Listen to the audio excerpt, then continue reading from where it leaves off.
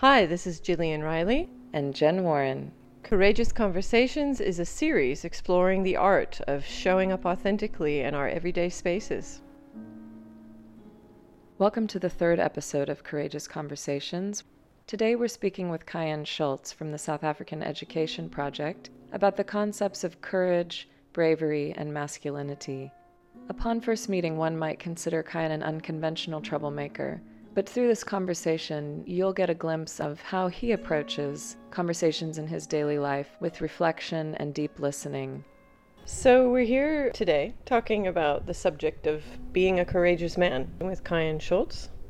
Kayin, you and I met through a strategic planning process that I was facilitating for your organization, South African Education Project. Could you maybe tell everybody a little bit more about speaking up or speaking out?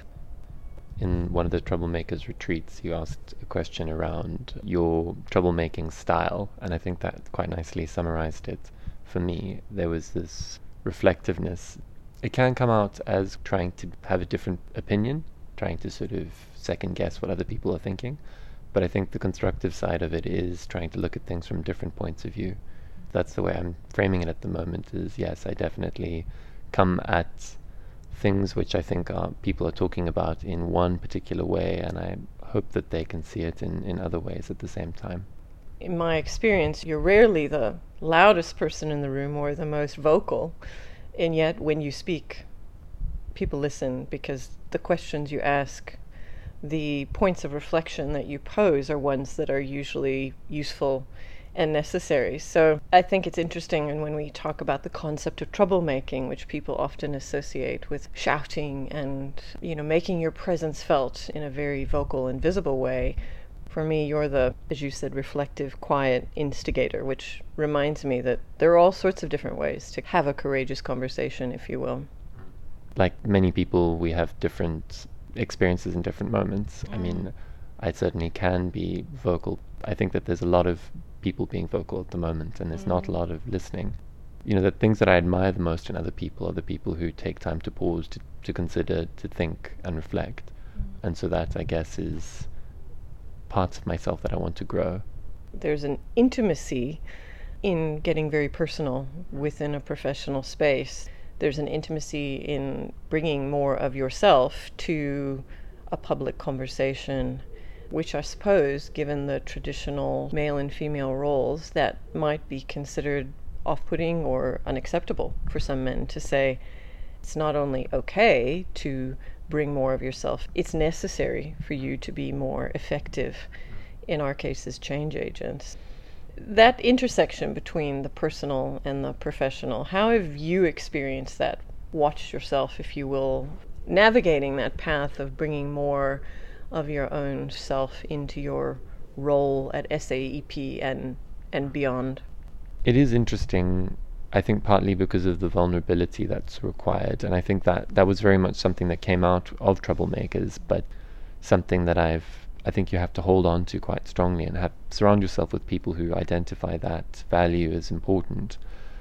In my experience, essentially seeing vulnerability as a strength and then using that within an organization is hard, but something which you need to crystallize and in the way that you talk about it. So I mean, in an organization, what that means is putting yourself in conversations that feel uncomfortable, in situations where you might have power in a room, but you choose not to use that.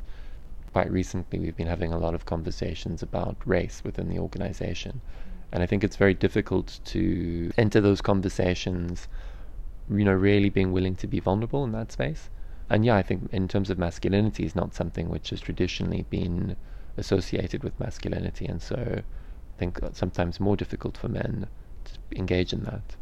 To me, courageous conversations are just what you described, the ability to put anger out in a way, or the emotions or the issues that lead to anger out in a way that allows them to grow into something else, to lead to something else. How do we do that? You talked about creating a space where people could feel safe, if you will, sharing their feelings, whether it's anger, and for me, it's close cousin, fear, I think anger and fear are very much wrapped up in each other, and our ability to share them and receive them distinguishes conversations from being destructive or constructive. Do you have examples or ideas around how we take those emotions and create spaces where they can be shared and used, if you will, to move on to something together? It's hard because different people arrive at the conversation in different places. I think it's quite easy to be less angry if it affects you less directly. And so a lot of people arrive at a conversation feeling unheard and thus angry and perhaps afraid and vulnerable. Difficult conversations often start in very uncomfortable ways. I think there's often a moment in that conversation where you can see a shift from where a space might feel very much like people are trying to put their perspective across and try to be heard, to suddenly there is a recognition that this is a problem, that you are being heard, but now we can move past the simple sense of expressing the fact that I'm angry to expressing the fact that, now we can actually work towards something that would make sense for all of us. I think the moment that often shifts it is when people A, hear, but B, respond with vulnerability and concern. I think genuine concern is a rare thing. When somebody's angry, it's very easy to talk about the facts of the matter, but to express concern for that person and empathy for their experience is, I think, much harder, particularly when you might feel under attack. What courageous conversations means to me is, in a moment, in a difficult conversation, there are people across the table looking at you angrily. You can sense the mood is heated. Everybody is responding to everybody else. In that moment, to be able to take your own temperature and actually to respond from a very personal perspective and to recognize that that is happening in that moment, to say, this feels very uncomfortable. That is often the hardest thing to do. Instead of talking about things that are outside the room, talk about things that are inside the room in that moment. I think that an entire conversation can tilt on one person saying that. The introduction of owned emotion, of felt emotion into a conversation, the acknowledgement of your own experience of it, how you're reacting to it. At times, our willingness to acknowledge how we're feeling begins to shift the tone of the conversation away from an intellectual exercise to two humans trying to connect around a shared understanding and a shared experience. In my experience, when you acknowledge that, when you say, I'm scared, people immediately begin to relate to you as another human being. They understand, because we all feel those things. But owning that, and as you say, not describing it as an emotion that sits outside of the room, but something that's here now between us, takes us together into a place where we can acknowledge the challenges and use them, as opposed to seeing them as a barrier to us connecting around something that we could do together. But that's not easy. If you think about the things that you are the most scared of saying, sometimes those are the most important things to say. The things that, if you think about saying them, make your voice feel tiny. Those are the things that need to be said the most. Obviously, I think the caveat to that is that it needs to come out in a way which is respectful of the people involved. But I think that's what scares people, is that if I say this thing, it's going to be uncontainable. But it's funny how it actually just takes away the power of that thing. It becomes, less of a myth and more of a thing that you can deal with.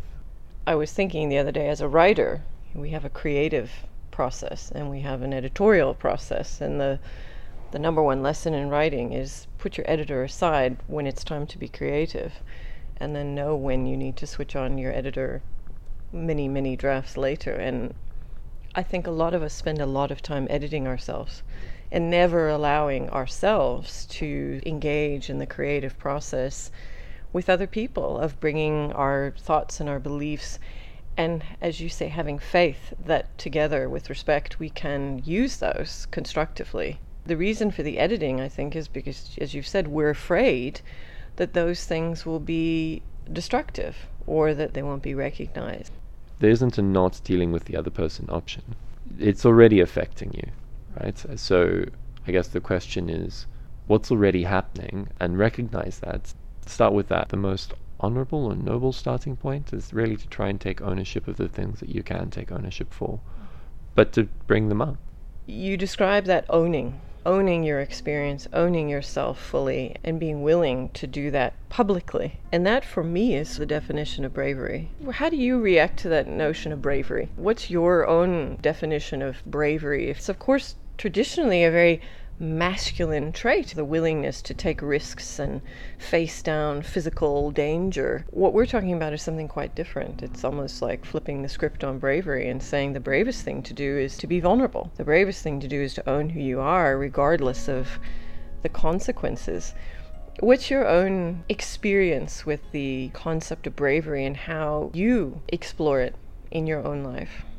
It is very gendered, the word bravery. And I think that's part of the problem, I guess, in that a lot of people, to them, bravery is quite hard. I think men have a hard version of bravery. It's almost, you used the word vulnerability, and humility, I think, is another part of that. Feeling like it's not about trying to show up in front of other people, not trying to show how good you are to other people. So in terms of masculinity, I think for men in particular, feeling okay not having the answers, feeling okay not having to contain other people, because so much of male identity is built around the notion of protecting.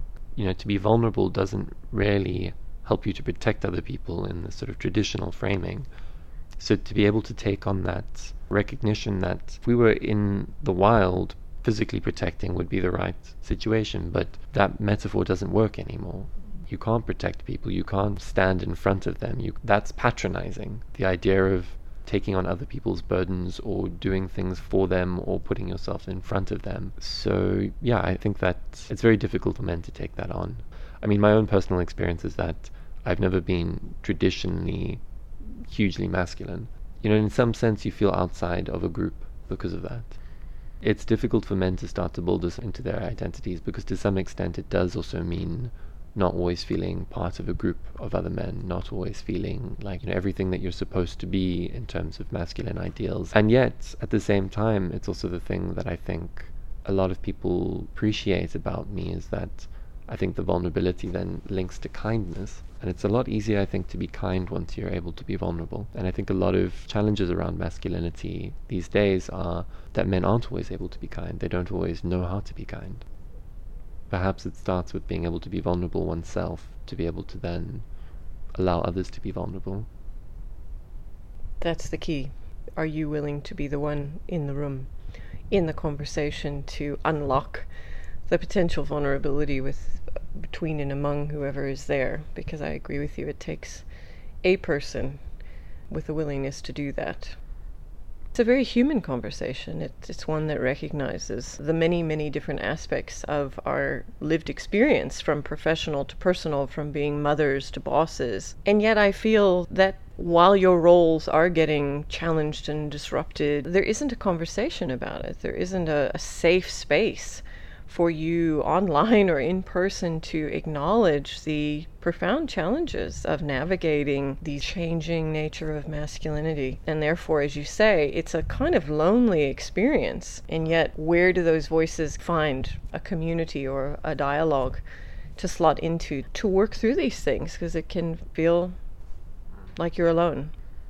I think the danger for me is you never want to claim too much of the negative experience, recognizing that there's so much gender inequality and that we don't need to foreground always the struggle of men in that space. I guess because we're really trying to foreground the important conversations about women's rights, sometimes it's easy to assume that men are comfortable with the way things are. A lot of men are deeply unhappy, and I think that's not recognized in that conversation. But I think the starting point is to recognize that men are not always doing okay.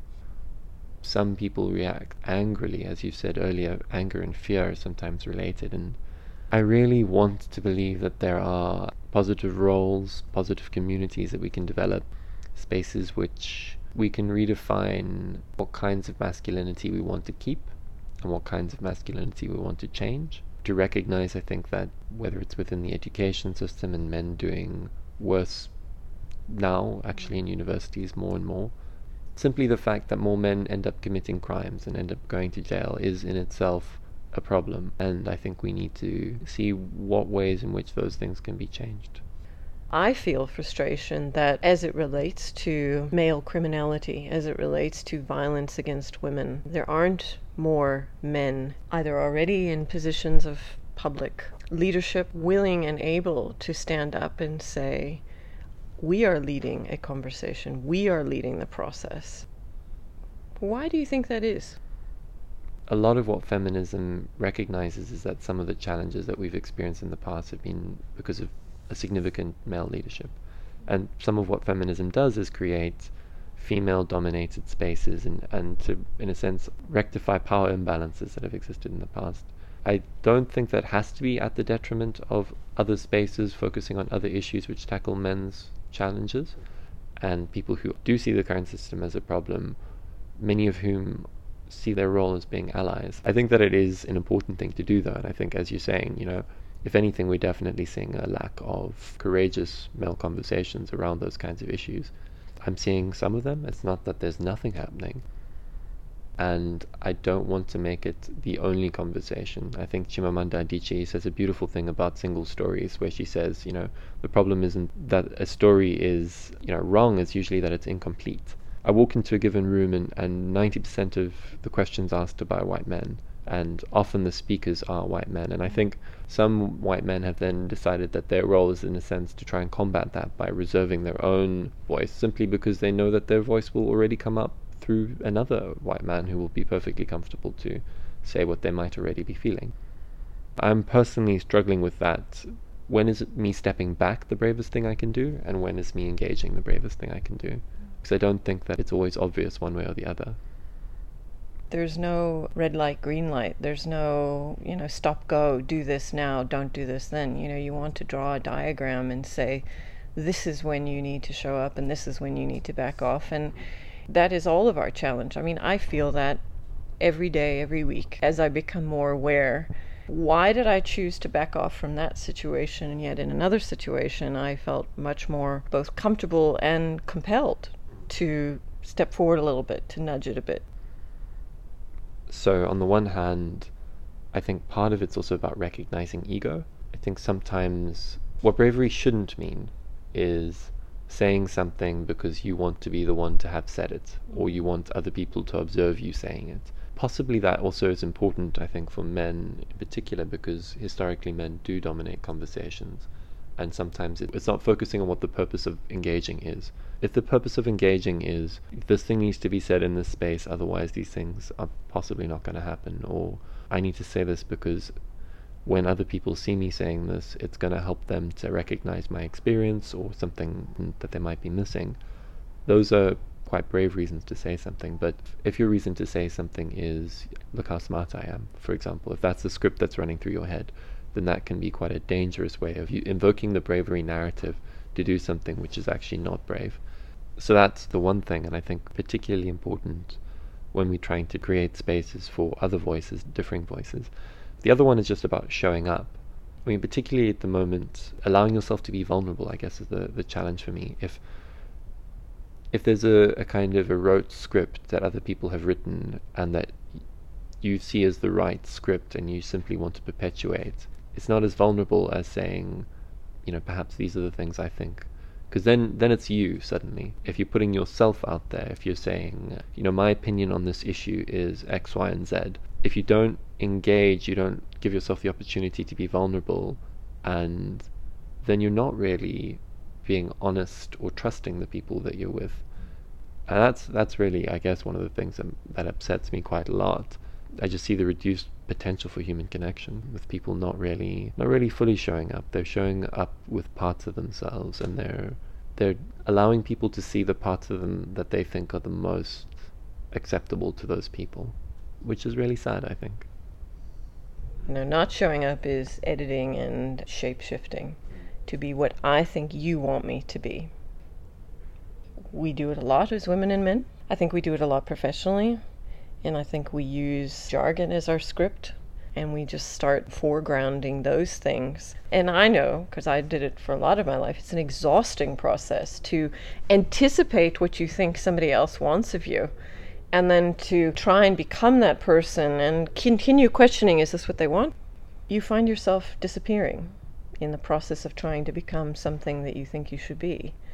And so much of what we're exploring is that process of trying to show up every day, both to somebody else and with somebody else who might be doing that themselves, because it's also a case of creating space for others to do that with you. And what is it? If I had to say, what does it take to show up?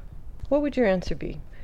Being able to be silly. I mean, part of it's playing, part of it's vulnerability, but, you know, within work, it can spark creativity. There's an abundance of human characters that we miss out on because everybody's trying to be the same set of 5 or 6 characters.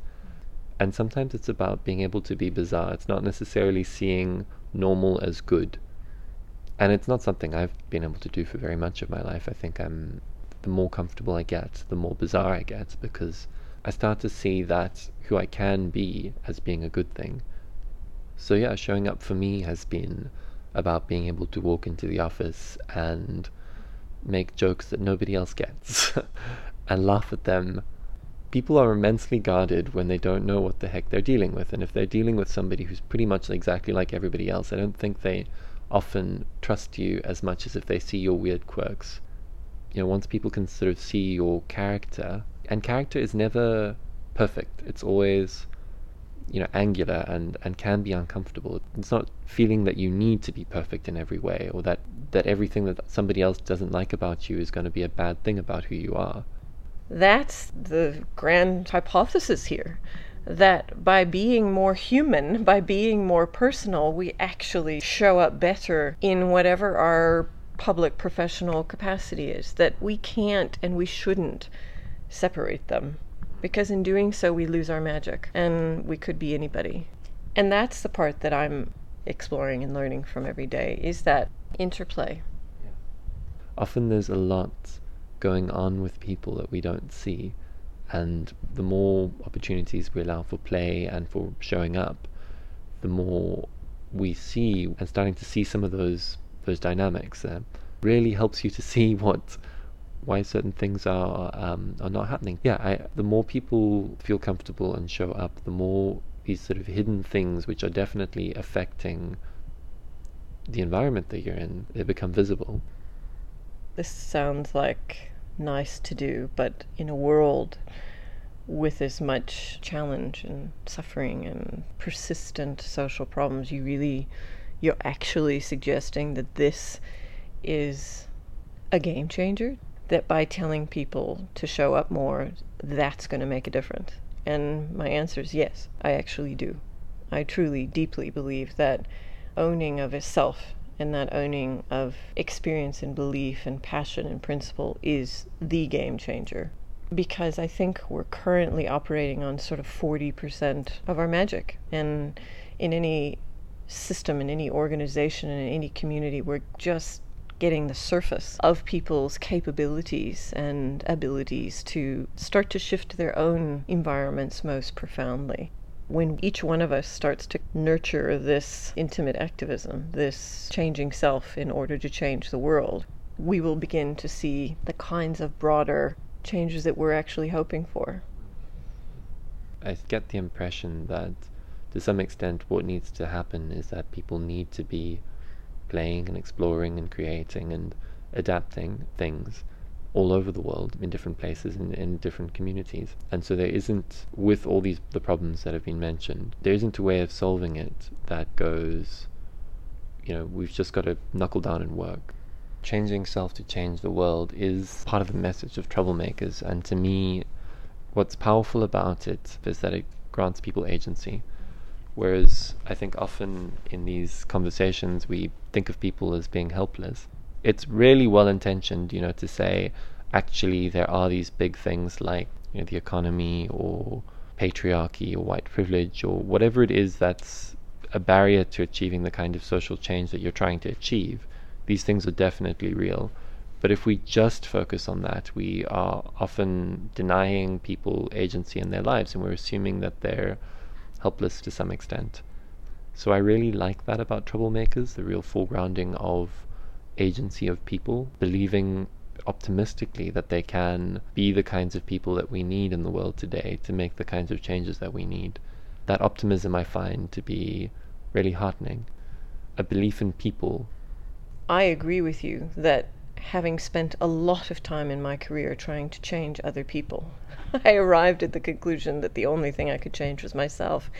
And that in doing that, I would then hopefully, perhaps, spark a change in whatever conversations I was participating in. And that's the idea. We talk about courageous conversations as a currency for social change, and I truly believe it, because if you break it down, that's all it is. It's our willingness to show up in big and small conversations in a way that starts to shift people's patterns of relating and patterns of engaging. At the end of the day, I think that it locates change where it has to be, which is yourself, because that's all you can control. And I think in a world where we increasingly feel out of control, it's critically important to remain very deeply rooted in that, or run the risk of a comfortable disengagement from what matters to us most. So thank you for your reflections. These courageous conversations that, the way that you framed it in the community that's been created has really helped to recognize the values that we do need more of, and I appreciate that. So that's it for our conversation with Kayin Scholtz. Stay tuned for our next episode when we speak with Melanie Burke, a powerhouse in the Cape Town development community, who, while has always been a troublemaker in the professional sense, decided to dig a little deeper in the courageous conversations that she was having at home. That's next time.